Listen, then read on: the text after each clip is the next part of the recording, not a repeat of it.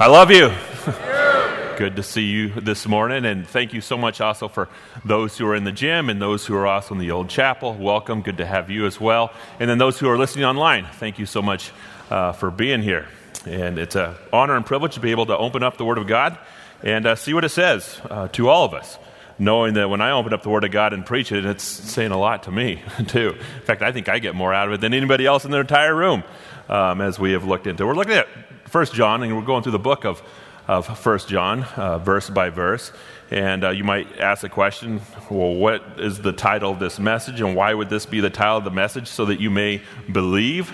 The reason why it's the title of the message is because that's what the book of 1 John is about, so that you may know that you believe. When John wrote the book of John, which he wrote a total of 5 books, and when he wrote the book of John, he wanted to tell his audience, or the people that you're writing it to, why he wrote it. So he says, I wrote this book so that you may believe that Jesus is the Christ, the Son of God. That's what he said right at the end of the book. So we can read the book of John, and we know exactly what John is trying to communicate. Communicating is that he wrote it so we would believe that Jesus is the Christ.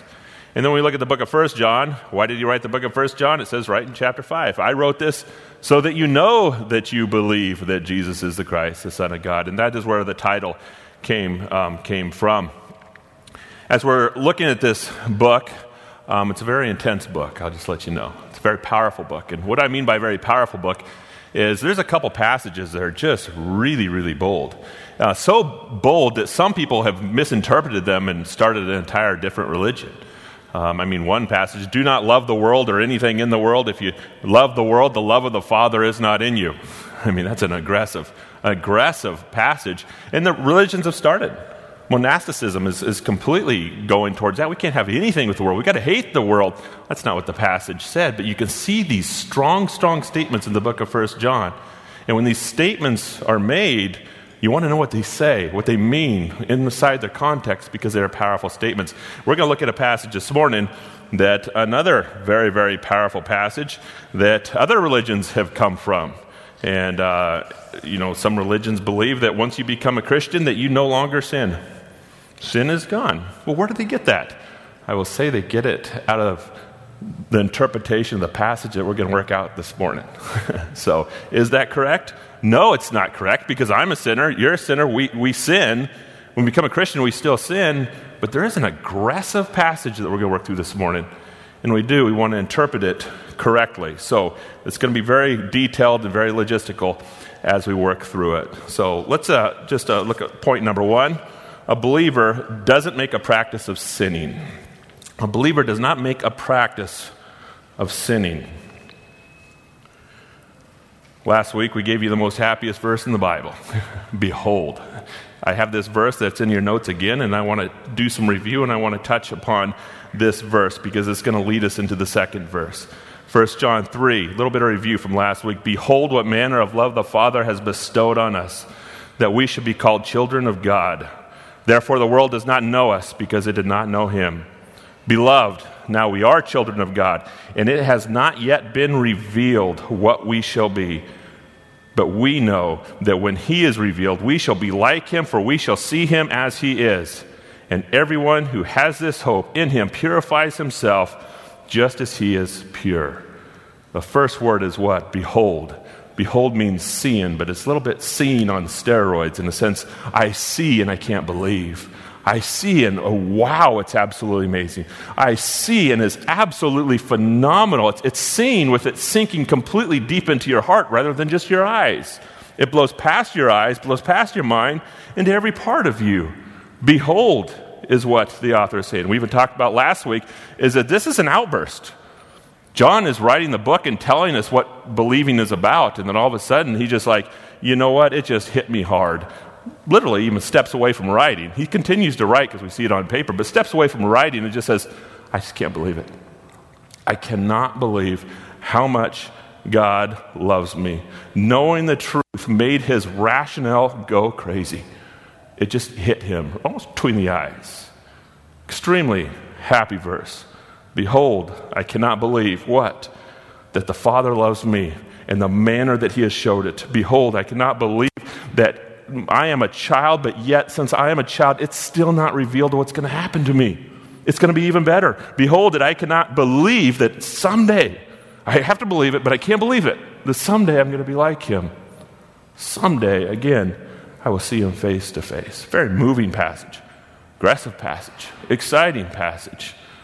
Well, if you look at the passage this morning, which is starting in verse 4, he changes his tone pretty aggressively to extremely excited to very, very pointed.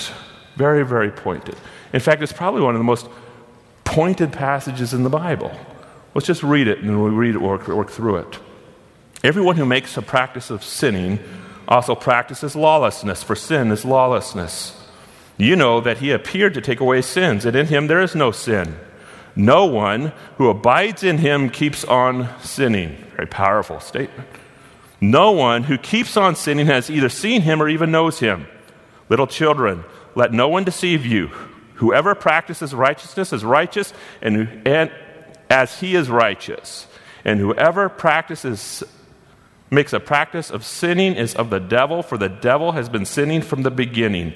The reason the Son of God appeared was to destroy the works of the devil. No one born of God makes a practice of sinning, for God's seed abides in him, and he cannot keep on sinning because he has been born of God. We read this all in its context, and you take notice and say, oh my goodness, John is bipolar.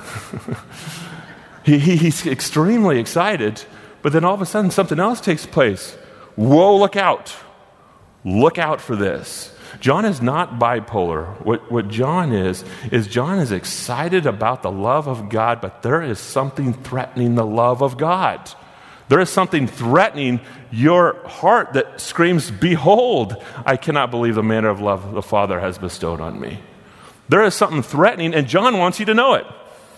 He's saying this is absolutely exciting. Salvation is absolutely exciting, but there's something on the table that's coming after you. There's something that is at war with you. There is something that wants your heart. This is what the passage is doing. So we definitely want to understand what it means. So we broke it up into three different areas. What is sin? If you see, sin is going all the way through that passage, so we definitely want to understand what that word means. And then we also want to look at two aspects of sin. It gives us another dynamic of what sin is. And then John's firm instructions on how to not fall under the domain of sin. So what is sin? Number 2, here's the definition. Sin is missing the mark. Missing the mark. If you're going to miss the mark, you have to first have a mark. And as we are believers in God, we believe that this is our mark. In fact, we're just going to take it and say, this is God who created, and God who rules, and God who is king, and God who knows what is best for us. God who understands our dynamics, understands our psyche, understands of who we should be. It's also the gospel in regards to salvation. In fact, every answer we believe is right here.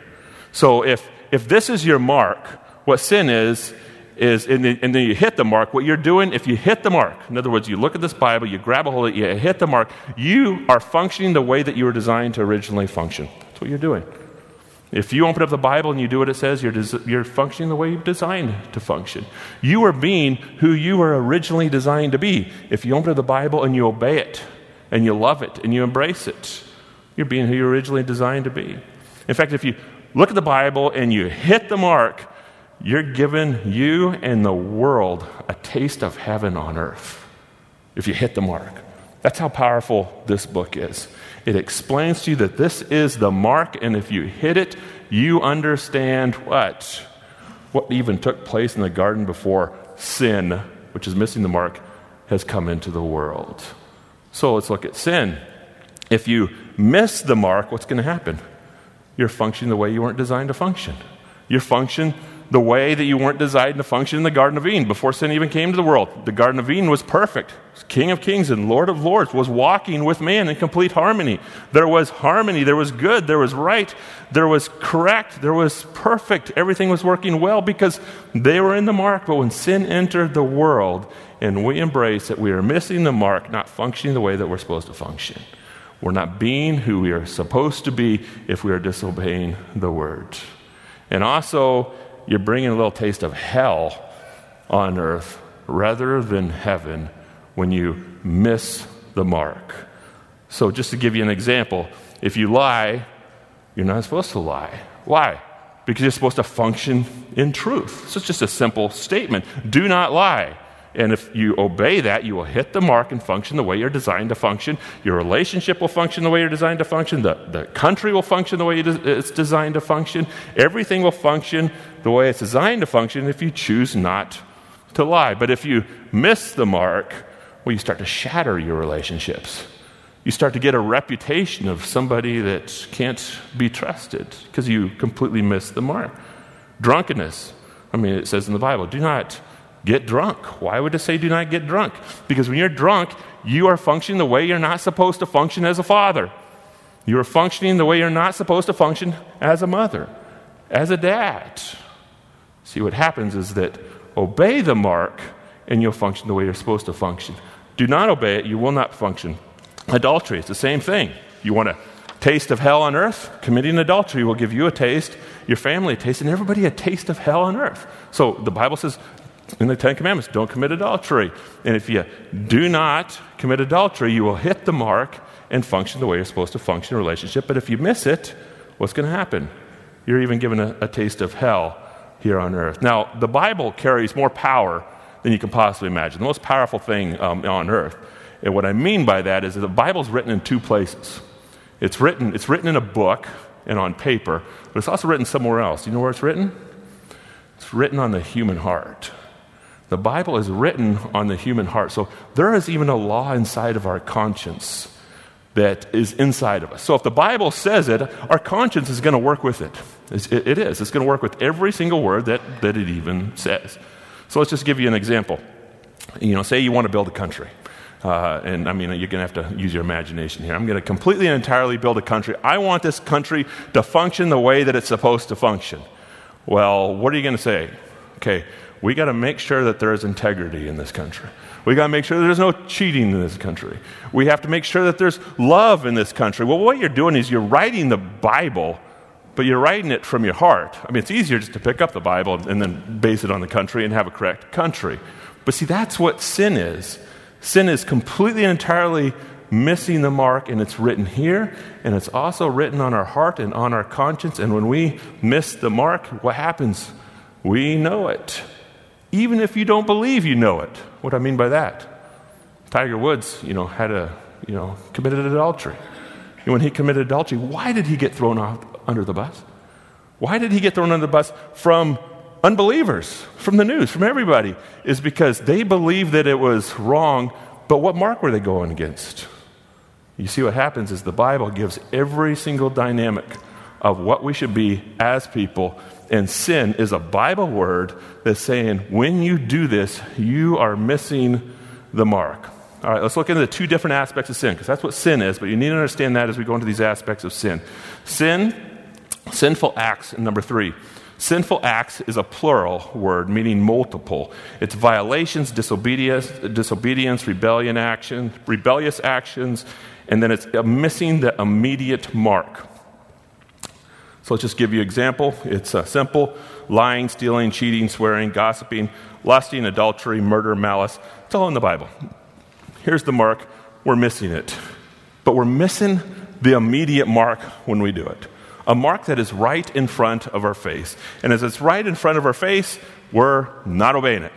And this is what takes place with all of us. And that is what is called sin. 1 John 1:9, it says 1:7, but it's 1 John 1:9. If we confess our sins, you notice that's plural. Confess our sins, he is faithful and just to forgive us our sins and purify us from all unrighteousness. So this verse that were read, you say, well, hold on a second. If I'm a Christian, then I should not be sinning at all ever again, that I never sin again. Well, that's not the case, because John just mentioned in 1 John chapter 1 is that you are going to sin, and you can't even be a Christian until you confess it, that you are having sins. So what do? You confess the sins. God, please forgive me. And this is going to be consistent taking place. Here's some words of a very, very righteous man, probably one of the most righteous guys in the world that changed the world with his writing. His name is Apostle Paul. Here's some words that he says. I do not understand what I do. For what I want to do, I do not do. But what I hate, I do. And if I do what I do not want to do, I agree that the law is good. For I have the desire to do what is good, but I cannot carry it out. For what I do is not the good I want to do. No, the evil I do not want to do, this I keep on doing. I had somebody says, I don't understand the Bible, but I understand that verse. All of us understand that. Why do I do what I don't want to do, and I do not do what I need to do? This is a very righteous person, and we can all relate. We want to do good, but yet what happened? We still have this, we miss the immediate marks. So sinful acts is the first aspect. The next aspect, which is a little bit more confusing, is number 4. It's the domain of sin. It is singular. And what does it mean? It's a powerful master, God, King, Lord, ruler, Savior, missing the ultimate mark. Jesus left heaven, he came to earth, and he lived a perfect life. He died on the cross for our sins, putting my sins and your sins upon his shoulder. And then after he died, he went to the grave 3 days later. He rose again, and he did this so our sins would be washed away. He is our King, he is our Lord, he is our Master, he is our Savior, he is our ruler. It is to him that we bow the knee and say, King of kings and Lord of lords, I'm saved because of him. I'm saved because what he has done. But there's an aspect of sin called dominion of sin. Romans 6:6 says this, for we know that our old self was crucified with him, talking about crucified with Jesus Christ, so that our body of sin might be done away with, that we should no longer be slaves to sin. What is this verse saying? In this verse, we see sin as a powerful master that enslaves you. It makes even our body the body of sin. It masters our body. It controls our body. It lords our body. It is our king. It is our ruler. It is the one that we bow our knee to. Domain means dominion, dominant. The one thing that dominates you. Well, what is it? It could take something very, very good and making it your ultimate. Taking something very, very good and making it your ultimate. Your king, your Lord, your ruler, your master, your Savior. Let's just look into the dynamics of this, and we do need to go quickly, but it is we do want to get this.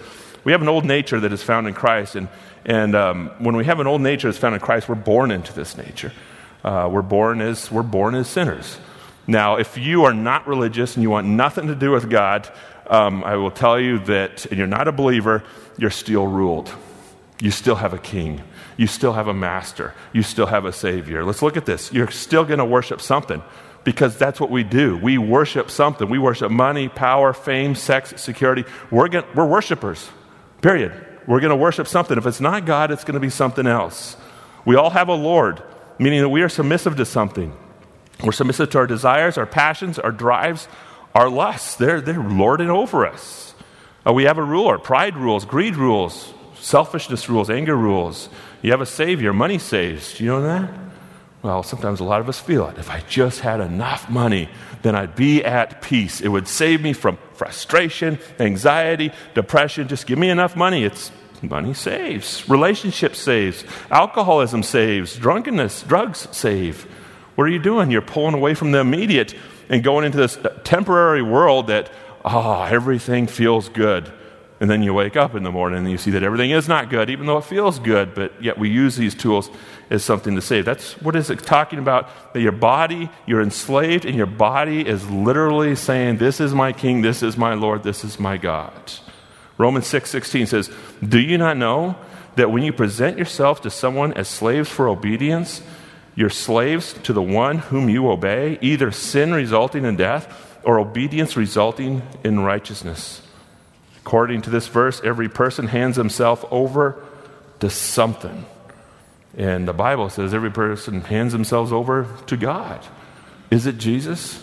Or is it even something else? I want to go clear back to the ancient text in the Old Testament. In the Old Testament, Moses is writing, and he's going to give us the law. It's the foundation of when sin arises. And here's the words. He gives us the 10 Commandments.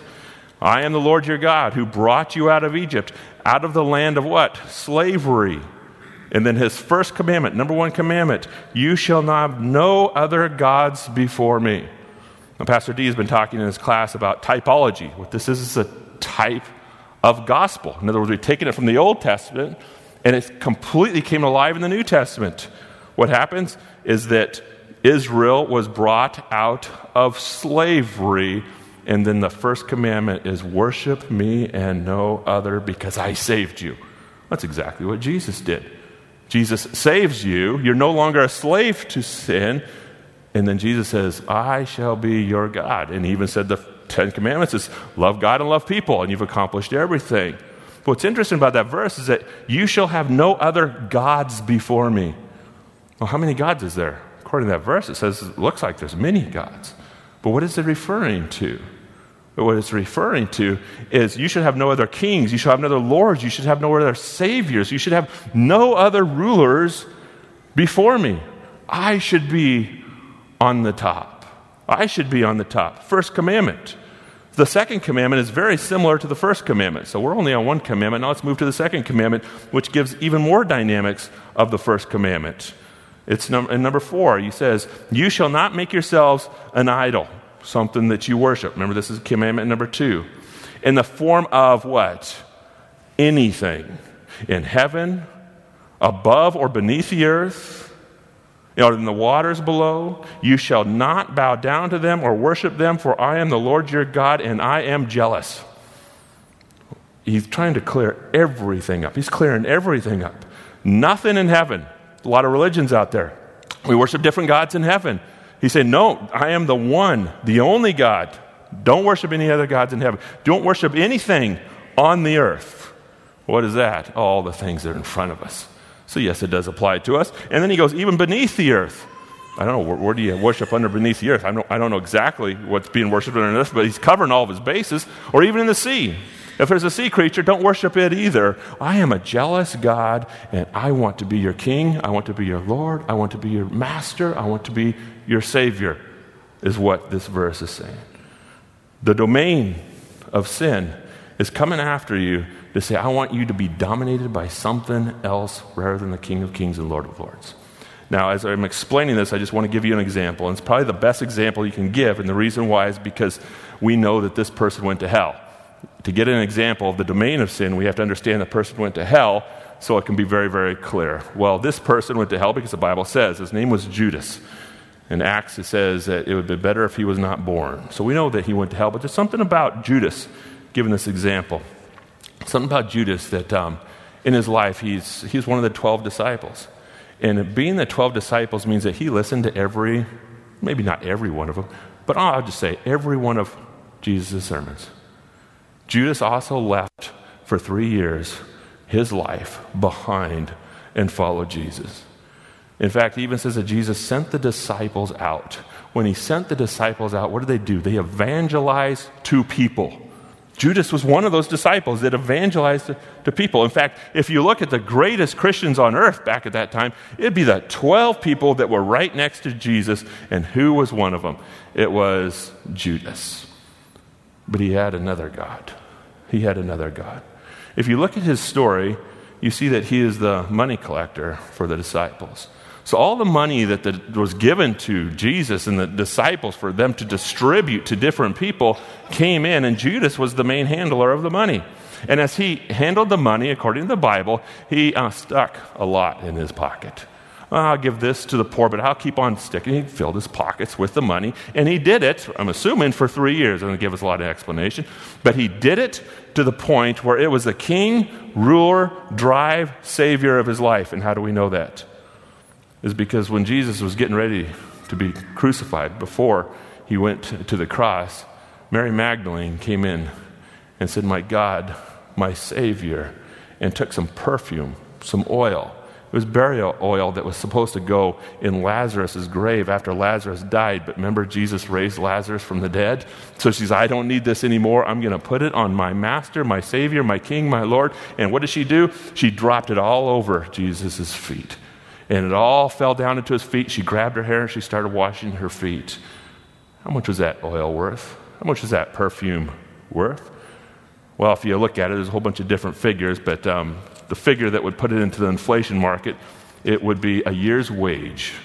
So if you're looking at a year's wage, the average wage in America is $68,000 dumped over Jesus' feet. And as $68,000 is jumped over her feet and scattered in her hair in complete waste, Judas popped. He said, no more. And he lost it. He had Jesus as God, and he had money as God, and there was one that triumphed over him, and he lost it. And when he lost it, what did he do? He went right to the Sanhedrin and said, I'm selling them. Just give me some money. Give me some dollars. I'll just take it. This is too much. My God was just destroyed at a man's feet. But it was a man's feet. It wasn't his God's feet. Do you see how he's taken him as Lord? Romans 1:12. When we say Judas, how could Judas do this? This is an explanation how Jesus can do this. For even though they knew God, these are people that are believers, even though they knew God, they did not honor him as God or give him thanks. You see, a King of Kings and Lord of Lords. You know him, but you did not honor him, you did not give him thanks. But they became futile in their speculations, and their foolish hearts were darkened. Therefore God did what? Gave them over in the lust of their hearts, impurity, being filled with all unrighteousness, wickedness, greed, evil, full of envy, murder, strife, deceit, malice. They are gossipers, slanderers, haters of God, insolent, arrogant, boastful, inventors of evil, disobedient to parents, without understanding, untrustworthy, unloving, unmerciful. And although they know the ordinances of God, that those who practice such things are worthy of death, they know that. They know the mark. They not only did it, but they also gave hearty approval to those who practices it. This is the mark. This is the mark. They're believers. What happened? They say, well, we're believers, but we have another God. We have another ruler. We have another master. We have another savior. We have something else that's way beyond God that drives me. And God, in that passage, says, I give up. I'm not your king. I'm not your Lord. Take it. And when they took it, what happened? The sin increases and increases. Number 5, Satan's strategy, and I'm going to move really quickly here. Satan's strategy is to use the acts of sin to pull you and others under the domain of sin. Satan wants your money to be your Lord. He wants your family to be your Lord. We hear aggressive statements in the New Testament. Do not love your father and mother more than me. This is what Jesus is saying. I'm the King of Kings and Lord of Lords. Satan wants your job to be Lord. He wants your hobbies to be Lord. And he's going to give you little tastes of things to move you towards sin being your complete and entire domain, where he's like, I don't even want anything to do with God anymore. I just want this. So how do you know that you're falling under the domain of sin? Here's a fast test. Something that you can put any of these in the underlining statement. When you lie to get it, is money your Lord? Well, you can ask the question, do I lie to get it? Do you cheat to hang on to it? You grow hard heart when you have it? And do you fold when you lose it? See, we're under attack by Satan. He's not trying to just destroy us and ruin us. He's trying to give us another God besides Jesus. So when temptation takes place, we can split, just like Judas split. I want to look at John's firm instructions on how to not fall under the domain of sin as we give an understanding of what the domain is. Well, we see it in the passage. What is it? Don't make a practice of sinning. Look at the passage. Look at the top of the passage. When we see this word, sin just comes out. Don't sin, don't sin, don't sin, don't sin, don't sin, don't sin. But as it's talking about sin, look at I have it all but underlined. Look at the word that is before. Practice. Don't practice, don't practice, don't practice, don't practice, don't practice. Well, what does practice mean? Letter A, practice. Poieho means abide, abode, to stay. Abode means what? Taking residence in. That's what abode means. Stay means getting comfortable with. I want to reread this passage with given the definition of what practice is. And as we read it, it'll give us an understanding of what's going on in the passage. 1 John 3 says this, everyone who abides in, taking up residence in, or getting comfortable with sin also abides in, taking up residence in, or getting comfortable with lawlessness. Sin is lawlessness. You know that that he appeared to take away sins, and in him there is no sin. No one who abides in God. It's interesting they put abides because this is all about abiding. This is all about sitting in. This is all about taking residence in. Keeps on abiding in, taking up residence in, and getting comfortable with sinning. No one who abides in, taking up residence in, or getting comfortable with sinning has either seen him or knows him. Little children, let no one deceive you. Whoever abides in, taking up residence in, or getting comfortable with righteousness is righteous. See it in the righteousness. Whoever abides in, taking up residence in, or getting comfortable with sinning is of the devil. For the devil has been sinning from the beginning. The reason the Son of God appeared was to destroy the works of the devil. No one born of God makes or abides in, taking up residence in, or getting comfortable with sinning. For God's seed abides in him, and he cannot keep on sinning because he has been born of God. Don't set your house up on sin. The gospel is written on our heart. When the gospel is written on our heart and we sin, a conscience is going to come. And when a conscience comes, it's going to do what? It's going to attack you. Have you ever had a conscience attack you? Yes, they're aggressive. They attack you. What you do with it is very, very important. What many do with it is they want to get rid of it. They want to put it out. And as you push it and push it and push it, you're making steps towards abiding in, getting comfortable with the process of sinning. Number 7, confess sin. Do not water it down, justify, or make an excuse for it. There's another person that happened the same time that Judas betrayed God, but this person was another disciple, and I think he did something just as bad as what Judas did. I mean, it's a horrific thing. His name was Peter. You know, Peter, Jesus was being beaten. He was being ridiculed. He was being pushed aside. He was going to the cross. And as he was going to the cross, Peter was warming himself by the fire. And 3 times, with 3 different people, they walked up to him and said, "You are one of Jesus' followers." And what did he say? No, I don't know. I don't know Jesus. In fact, a little girl even came up. I mean, he could have said, "Yeah, I do, but don't tell anybody." But no, he even told a little girl because he wanted to protect his reputation, "I know nothing." And the third one, he even swore, "I don't know him. I don't know Jesus." So when you look at that, you say, oh my goodness, it is horrible. And it absolutely is horrible. And I would say that it's in line with Judas. But let me tell you something. It's not about what you do more than with what you do with what you do. What happens is Peter had God, and his God was Jesus. And when it broke, when he missed the mark, he broke. He shattered before his God and said, "I am sorry." Judas, when he did it, what happened? He didn't have a God. He didn't have a king. His was money. He just went out and hung himself because nothing else could have saved him. Peter knew that he was saved by the blood of the Lamb, and therefore he can go to Jesus and what? His sins being completely washed away. See, what happens is confessing our sins is not because God needs our confession. We need to know who our King is. We need to know who our God is. And when we say, "God, I am sorry for doing this," what are you doing? You're making a statement. You are King of Kings.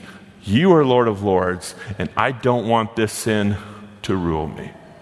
But what do we do often is it's really easy to say, well, let's water it down. It's not that big of a deal. We can justify it, or we can make an excuse for it. The steps of watering it down, justifying, or making an excuse for it, or getting rid of that conscience is a step that I'm going to walk under a domain, because what's going to take place is God will always test you. Always test me to see who our King is, to see who our Lord is. In fact, every sin is practically a test to say, who's your King, who's your Lord? Are you going to confess it, or are you not? That's what it's going to be. It's not that you have to confess every sin to get into heaven, or it's not going to be forgiven. But when you confess, you're saying, I lay my life down at Jesus' feet. He's my King. He's my Lord. Number 8, hold on to the gospel with a death grip. If you do not want anything to have a domain over you. Give you a fast story that took place quite a few years ago. Maybe it's like 20 years ago now. Is that I do a lot of rafting, and when I was younger, I did more rafting of different rivers, and I always wanted to go on the wild rivers. And one of the wild rivers I wanted to go on was the Illinois River. I heard that somebody ended up dying on the Illinois River. And when I was young and stupid, that was like, oh boy, I got to raft the Illinois. Just in a sense of, it's wild, it's crazy. Got to do it. We got to see it. So it's something I can't do by myself. So I needed somebody that was experienced, that had gone before. So I ended up calling somebody because I heard that they rafted the Illinois River. So I called this person. And I said, hey, I heard you raft the Illinois River. I want to go with you. He says, oh, I don't go. He goes, I did go one time, but I went with somebody else. If you want to raft the Illinois River, you need to go with that guy. So I said, okay, well, give me his name. So I called him and said, hey, you don't know me and I don't know you, but I want to raft the Illinois River with you. And he says, oh, okay, well, we don't do it in the fall. We'll do it in the spring. You can come in the spring. We'll give you a call then. He calls me back in the spring. He says, hey, I'm not rafting the Illinois River, but I know somebody else is rafting the Illinois River. Do you want to go with him? I said, just tell me where to go and I'll be there. And so sure enough, I show up at the river. And when I show up at the river, the guy that I'm supposed to raft behind, he rafts one, I take my raft, I go behind, says, so how do you know Beanie Moore, which is the guy in the front? He's the kind of the middle guy. And I says, I don't know Beanie Moore. He goes, well, what are you doing here? I said, I'm just coming to raft with you. He goes, oh, really? And then he looked at me and says, well, what kind of rivers have you rafted before? And I gave him my list of rivers. And as I gave him my list of rivers, he kind of looked at me and says, but you've never done this one. I said, no, I've never done this one. He says, you better watch out because this river will eat you. Be careful. This river will eat you. I'm like, okay, don't worry. Just tell me what to do and I'll do all right. I was young. I was stupid. You don't be able to do it. So he said, stay on my tail and don't make any mistakes. I said, okay, I'll stay on your tail and not make any mistakes. So he started rafting, and it was a very, very intense river. But I was keeping up, and I was keeping up really good until we got to the worst rapid. It's called the Green Wall. And the Green Wall is where there's a big, huge rapid that takes a turn around a corner, and that was the easy part. The hard part is it drops with one big hole and then goes down a 100-yard gauntlet, and then there's another drop at the end. And so that first drop is really intense, and the last drop is intense, but those aren't the scary part. The scary part is the water boils off the wall, slamming into the wall. So the hydraulics are huge, and if you don't have control of your boat, where's your boat going to go? It's going to go into the wall. And if it goes into the wall, chop liver, I don't know, whatever you want to call it, it's, look out. You're not going to have much there. In other words, it's not going to be good. So we scouted it. I looked at it and said, okay, I can do it. I have to hit this point, this point, this point. It can be done. So sure enough, I hit the first hole. Remember, right at the top of the gauntlet. Hit the first hole, getting ready to go down the gauntlet. But when I came out of that first hole, that first drop, my oar lock pulled up, popped out, and then rolled down my oar and then dropped in the water. And it was not my oar, it was my oar lock, meaning I lost complete control of my raft, and I knew exactly where I was going to go. I was going to go into the wall, which is called the Green Wall, where I do not want to be. And the first thing that hit my mind was, keep air in my lungs as long as I possibly can because I'll be going into it. So as I was looking at going into it, I noticed a rock right in front of my boat. And what I mean by rock is you have fast water going on both sides, and this rock is just hanging up a little bit with water rushing on both sides. And what did I do? I jumped ship. Right in the middle of the rapid. I jumped off my raft, I grabbed a hold of that rock, and I grabbed it as hard as I possibly could. And as I hang on to it as hard as I possibly could, all the people that I was with start running up to say, try to give me instructions to see if I can get out of this. So they come up to give me instructions, and I don't know if it was instructions or not, because they came out and says, what are you doing, you idiot?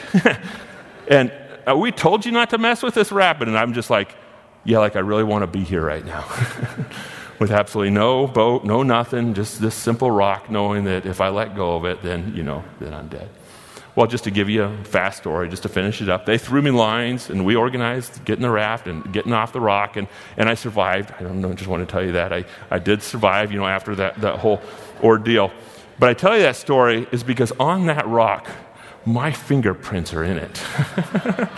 Deep. I don't know, 3-4 inches. I mean, if we go back and look at it. I hung onto that thing with my dear life. Because it was my lifeline, and my wife was pregnant at the time. That even makes it worse, doesn't it? It was my lifeline, and I was not going to let go of it.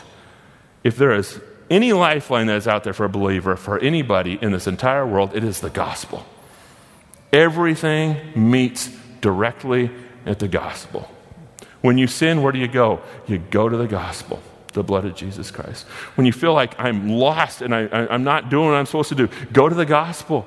You'll find peace, you will find rest, you'll find salvation, you will find everything you need because it is there that your sins have been forgiven, and it is there you have embraced, is where Jesus has embraced you as King of Kings and Lord of Lords. Jesus has embraced you. Where you have embraced Jesus as King of Kings and Lord of Lords, it's all in that spot.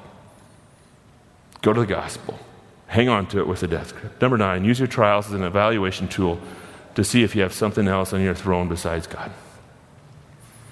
Trials is what? Trials is a loss of a love. I would just say trials is a loss of a God that you could be worshiping. And when trials take place, you lose your comfort, you lose your health, you lose your security, you lose all these things that you love. I will tell you that your God will arise, very similar to the way Jesus is arise. And when your God arise, make sure it's Jesus. Do an evaluation. Make sure that it's Jesus. Don't let anybody else be your King of Kings or anything be your kings, be your Lord, be your master, be your Savior, be your ruler. Put God in your throne and say, God, you are the one. You are the one that drives me. You're the one that sends me. You're the one that saves me. That is the challenge. Let's pray. God, in this fight against sin, I just pray that we will not be consumed with it, that we will not embrace another God besides you, that something else will not be the dominant source of our life, will not be the King, the Lord, the Master, the ruler, the Savior of our life. God, salvation is ours by embracing you. And I just pray, God, that the Holy Spirit would fill us, and every time sin takes place, conviction would happen. Because, God, we do not want to be on a slippery slope and embrace something else besides you. Be our King, be our Lord, be our Master, be our Savior. In Christ's name, amen.